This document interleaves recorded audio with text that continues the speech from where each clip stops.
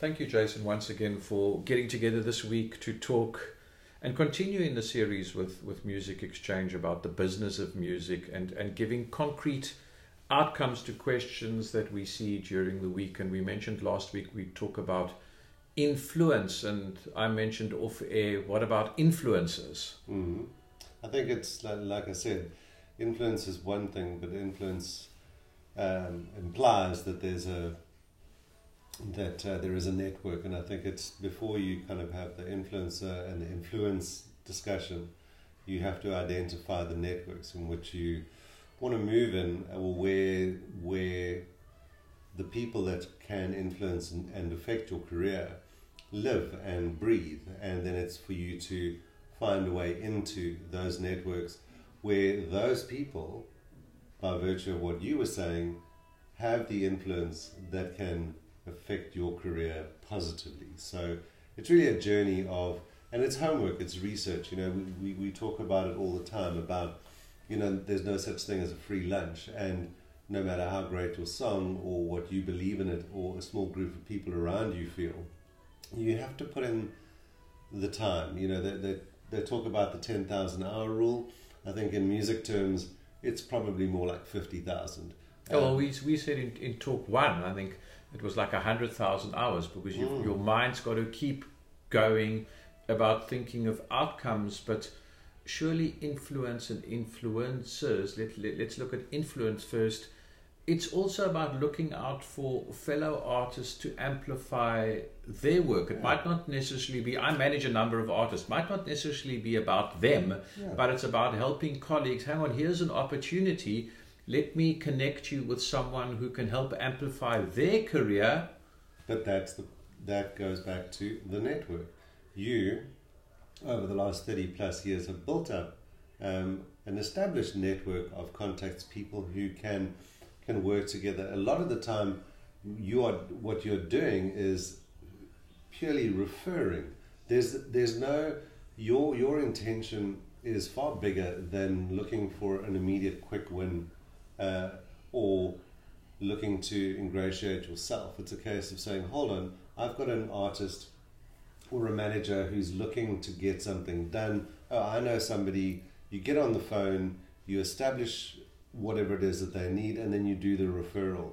And that's kind of probably about 70% of what Music Exchange is about. It's about connecting people to people and networks to networks, and then diving into that space with something to say, with something to offer. And sometimes it might not be anything that you think is fundamental, but it could be, oh, I know a photographer, or I know a designer, and typically because you've got a relationship with them, not only can you negotiate a better rate, or you can start a conversation with them, but it's because those guys are not going in cold. And if you're a new or an upcoming artist, you don't necessarily have access to that. And that's what Music Exchange does every year at the conference, is it gives people the opportunity to engage with people that they otherwise wouldn't have had access to.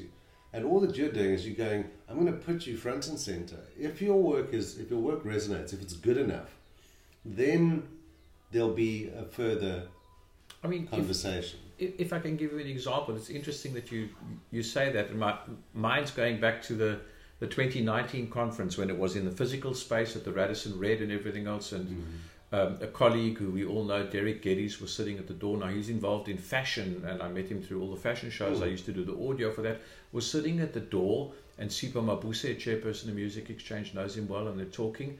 And next minute, Derek says to me, Mart, there's this kid that Sipho's walking outside to have a talk to. Go and find out about this kid. You might have just missed it. There might be something there. And I went there, and I was chatting to Sipho, who I'm fortunate to manage in that. And there was this kid, Milan Rendell. He had a sparkle in his eyes. He had something there, but he didn't know what he had. So we had a meeting post Music Exchange, and he plays me all this music and everything else. I think, wow, this is really cool, but I'm not in the publishing space. Let me hook him up with one of the speakers who'd been there. He didn't know how to write the messaging. So it was John Fishlock, off we go. I go to the meeting so I can help edify and explain what Milan is trying to do. Next minute I find out he's got a little studio at his home. He's producing product. Cut a long story short, he ended up getting a deal with Platoon, which is through Apple, and his product was distributed out there. Yeah. Then we started writing him up, and now he's got this ongoing journey. But it's from observing a moment. It was, well, in his case, it was making a commitment, buying a ticket to Music Exchange and pitching up. And the thing is, he walked in there not knowing what he didn't know until he knew it, right? So, but he was brave enough to go and approach someone like Sipho and say, "Hi, my name is Milan, and this is my story." And there was something, as you say, that resonated with Sipho. What you did was you brokered the rest of that journey. You didn't build a studio for him. You didn't organize his publishing. You pulled all of those people together and kind of amplified what he believed to be worthy, and you believed had legs because you've got an ear for it, you've been doing it for a long time. And then if the music is good enough, and if the passion is strong enough, then results happen. And I think a good example of that. I think you hit the nail on the head. You said a word, passion. I go back to the 2021 Music Exchange, which is going to be online with Ticket Pro in September. And we interviewed Michael Smelly, who was on the board of Global Citizen. And he unpacks the whole story about Global Citizen. But one noteworthy point to bear in mind, and it's a little nuance in the conversation. These kids were in Melbourne, but they'd raised an inordinate amount of money already. They'd done work. They weren't coming cap in hand. Milan didn't come to me cap in hand. I saw something. I saw a desire. And how far it goes is up to him. And I think that's the role you play in media as well. You write, you help express that article for them or connect them to someone, and they've then got to carry it. Then it's up to them. And then you have to take it and you have to run with it. And yes, all of the time, the more, going back to the original point, the bigger your network or the bigger the circle of influence that you can get yourself into, the more likely you are to have, get a result. Because at the end of the day, like we were saying last week, you've got Spotify uploading 30,000 tracks a day. You are competing in an incredibly, well, certainly in the last 20 years, if you were a South African artist, you were competing in South Africa for a South African audience. And it was a lot harder to get your music outside of South Africa. But it was weirdly kind of convenient because it was a lot easier to convince and get an audience in a very small pond. Now the gloves are off. The thing is, you put something on Spotify, it touches every corner of the world. So now you've got to be as good, if not better, than your peers. So the rate of learning and the absolute necessity for a network is absolutely critical to you achieving success. Because as we've seen, no matter how good the music is, if you can't assume that you're going to be in the right place at the right time and the universe is just going to collude and everything's going to come together. You've got to be in the room. Milan was in the room. He pitched up, he bought his ticket because he believed that there was something there, but he wasn't going, entitlement. He wasn't going, that I'm just the creative, I'm just the artist. And yes, it's, as we said last week, make it your business to understand the business you're in, so that when things happen to you or when opportunities come past, you can identify them because you've walked that road to a certain extent. Where up until that point, Milan had probably had 3 or 4 opportunities that had literally flown past his door, but he didn't know what they were, what to look for, and they passed him by. Whereas the more he empowered himself, the more he educated himself, and the more invested he became in the journey, not only the vehicle that he was driving in with his music. And that was when it kind of popped for him. But to give you another example, we've also talked about it often. Respect the source. Now, I'm fortunate to write for 2 publications. You don't get remunerated, but I enjoy it. They've been incredibly well read and well received and everything else. And there's one question in there that I go, name your 5 favorite South African albums, because you want to push South African music and see the history of what people have looked at. Yeah. And I did one last week, and I'm not going to name and shame because that's not what this is all about. But there was this DJ who wrote, I don't really listen to South African music.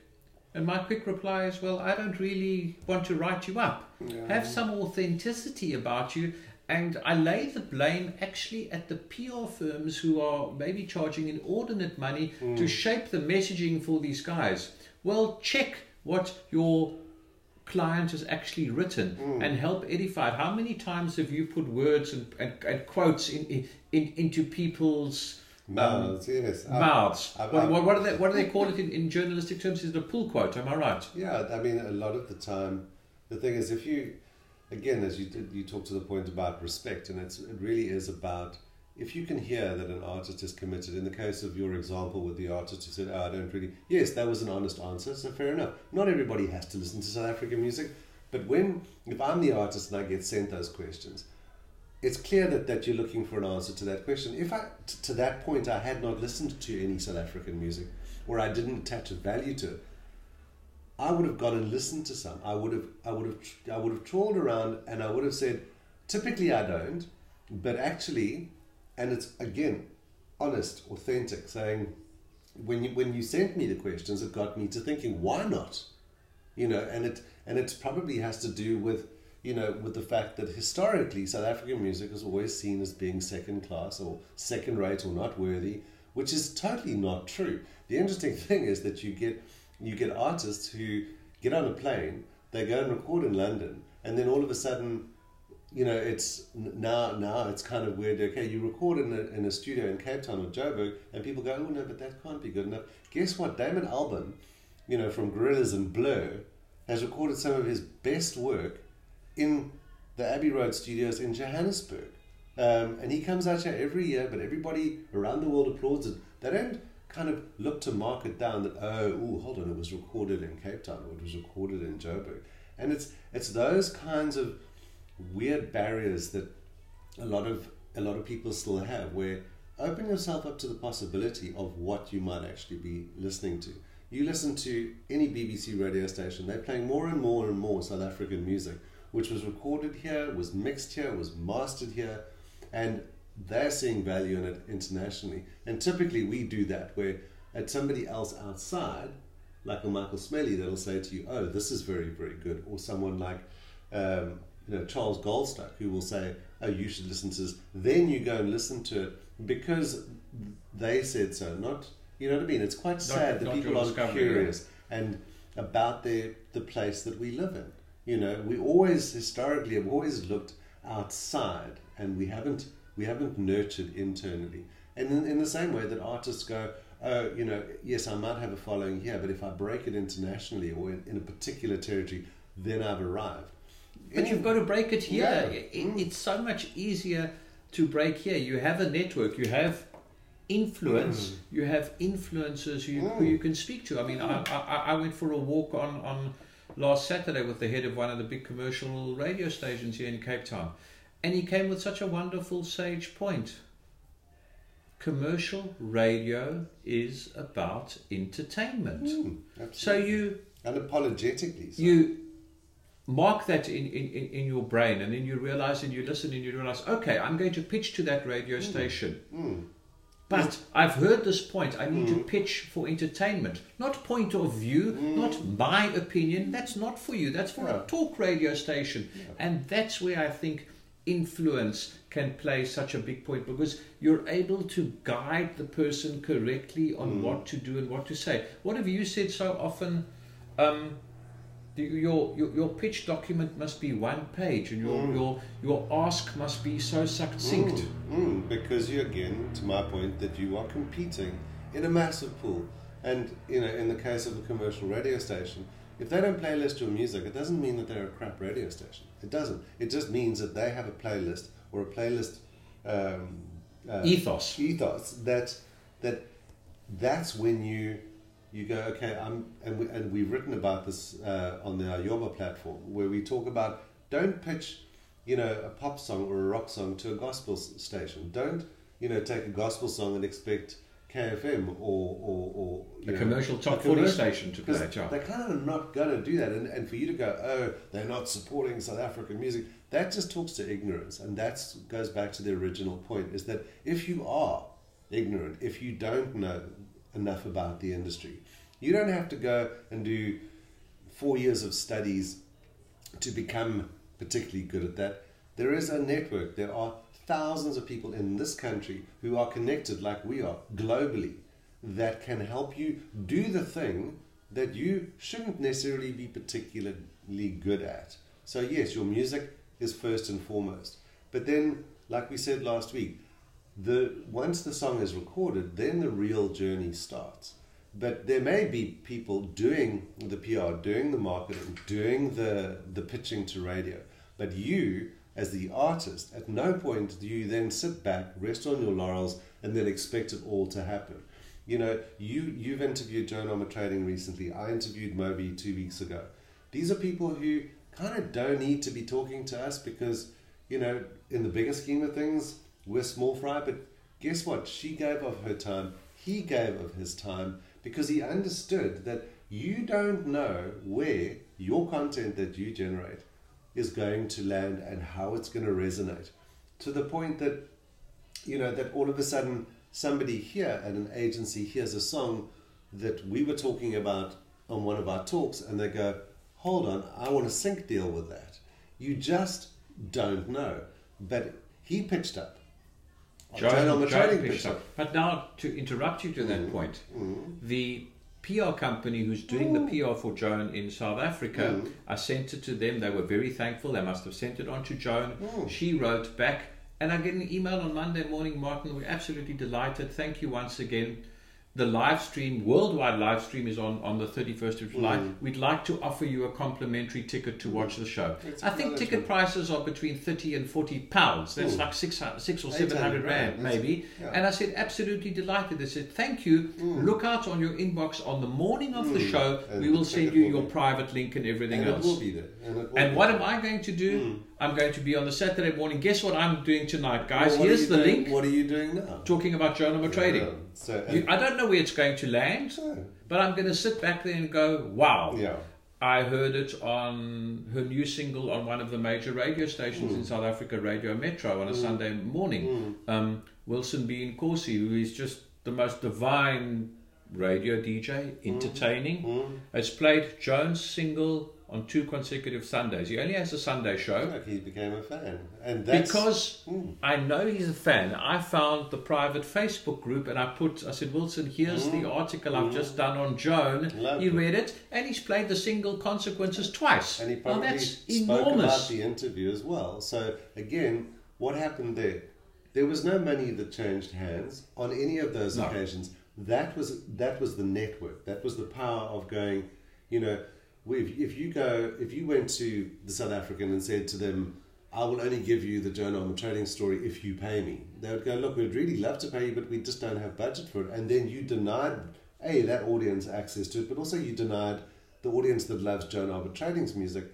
And there's 4.5 million people on that platform that missed out. And guess what? You didn't get profiled. So now it's harder for you when you go to a label or to an artist saying, I want to do a story with you. And they say, well, where's it going to run? And you're going to go, or where's your latest works? And you go, oh, well, hi, I'm Joan Armatrading and I did this interview with so-and-so. And it never ran. Yeah, it ran. That word spreads very quickly with the powers that be in the UK. Totally. And it really is about, it's got to be reciprocal, but as we always bang on about, it's got to be respectful.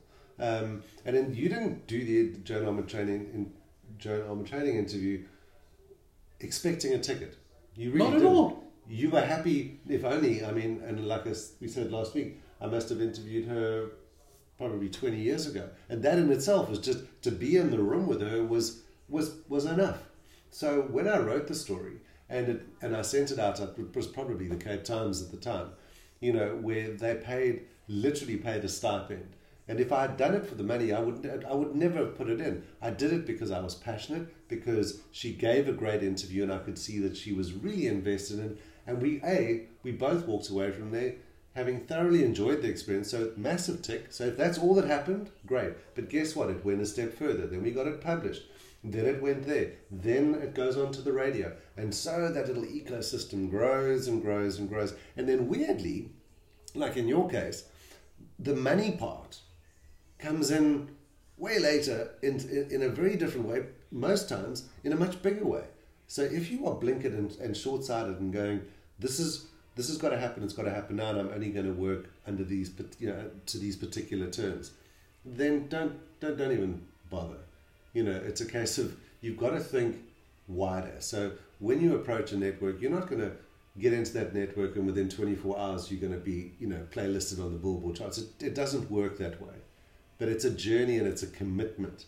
And it's also a reciprocal investment that you make with those people. I mean, we have it with people like, Dr. Trevor Jones, where, we think we have nothing to add to the conversation with him. Yet, every time we've met with him and we've broken bread with him, he leaves richer for it, oddly. And we're going, really? But with Trevor Jones, yeah. But no, it's because, again, we are respectful, we are reciprocal, and we share and we listen.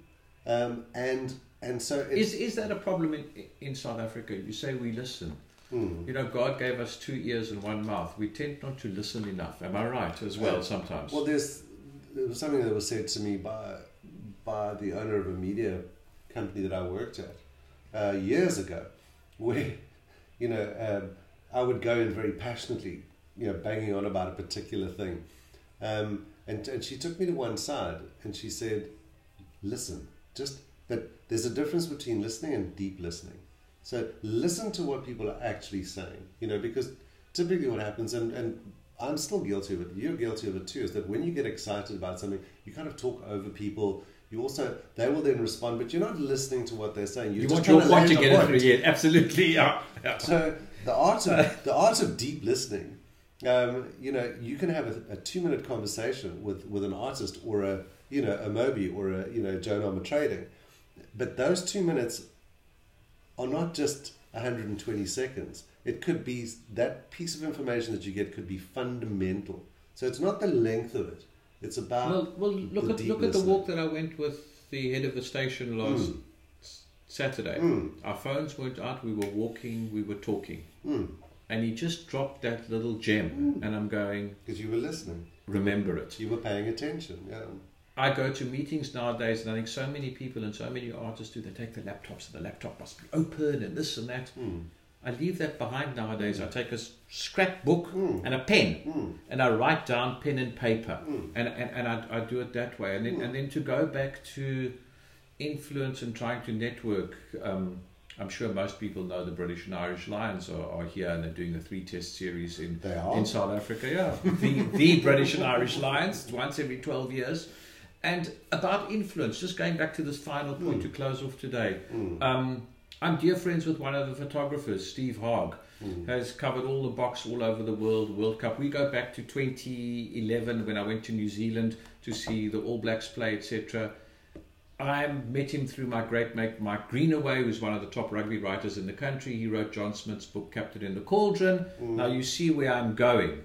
We're dear friends with a management company headed up by Leslie Wells, who looks after the Mozambican saxophonist Morera Chongisa. She's also got a number of other acts, and one of her acts is going to be, I'm not going to spoil the name because we'll see it tomorrow on TV, is going to be singing the South African national anthem. Now, I got hot sticks to sing the South African national anthem way back the day in Soweto when the All Blacks played South Africa. And I knew I was running around like a headless chicken trying to take photographs. What did I do? Networked, because I saw Steve this week and we had a catch-up. He's doing photographs for a big British-based agency. I said, Steve, what are you doing? Do you do pictures of the anthem singers? No, Mart, why? And I explained to him the whole story. He said, sure, look me up. But he hadn't thought about it. Hook me up with the management.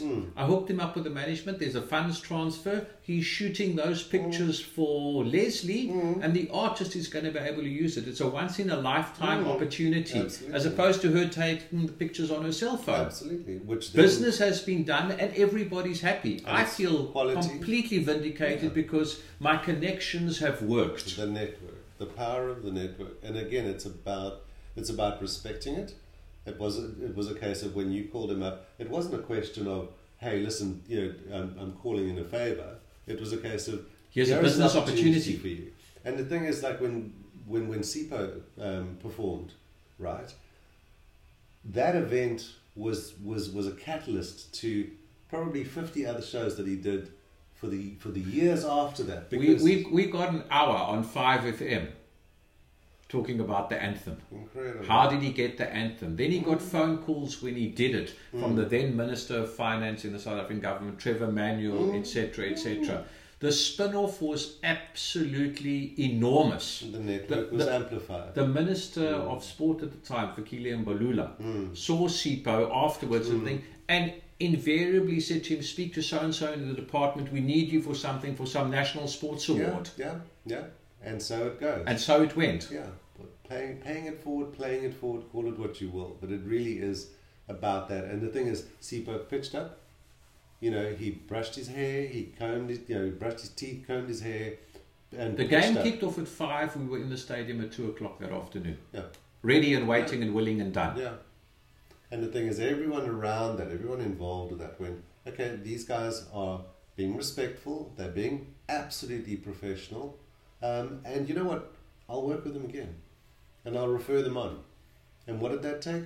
Nothing. Other than a commitment where... Took a little bit of sweat capital with me, PR and working and doing stuff. Understand. But I'm a manager, so you need to do that. But you also understand that there's 1,000 people that made that event happen. And you respected each and every one that you probably didn't speak to 90% of them. But they needed you guys to be in a particular place at a particular time. And guess what? You were there 15 minutes, half an hour before. They're immediately going, that's something I don't have to worry about. I can focus on that. And it's kind of a wink and a nod. And it's a case of saying thank you. To look at that call sheet, it's literally by the second because it's worldwide live television.